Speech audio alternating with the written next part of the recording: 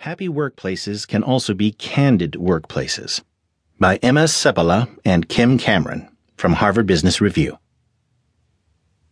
Recently, the Communications Workers of America, the union that represents T-Mobile employees, contested a T-Mobile employee handbook clause on maintaining a positive work environment. The clause reads as follows. Employees are expected to maintain a positive work environment by communicating in a manner that is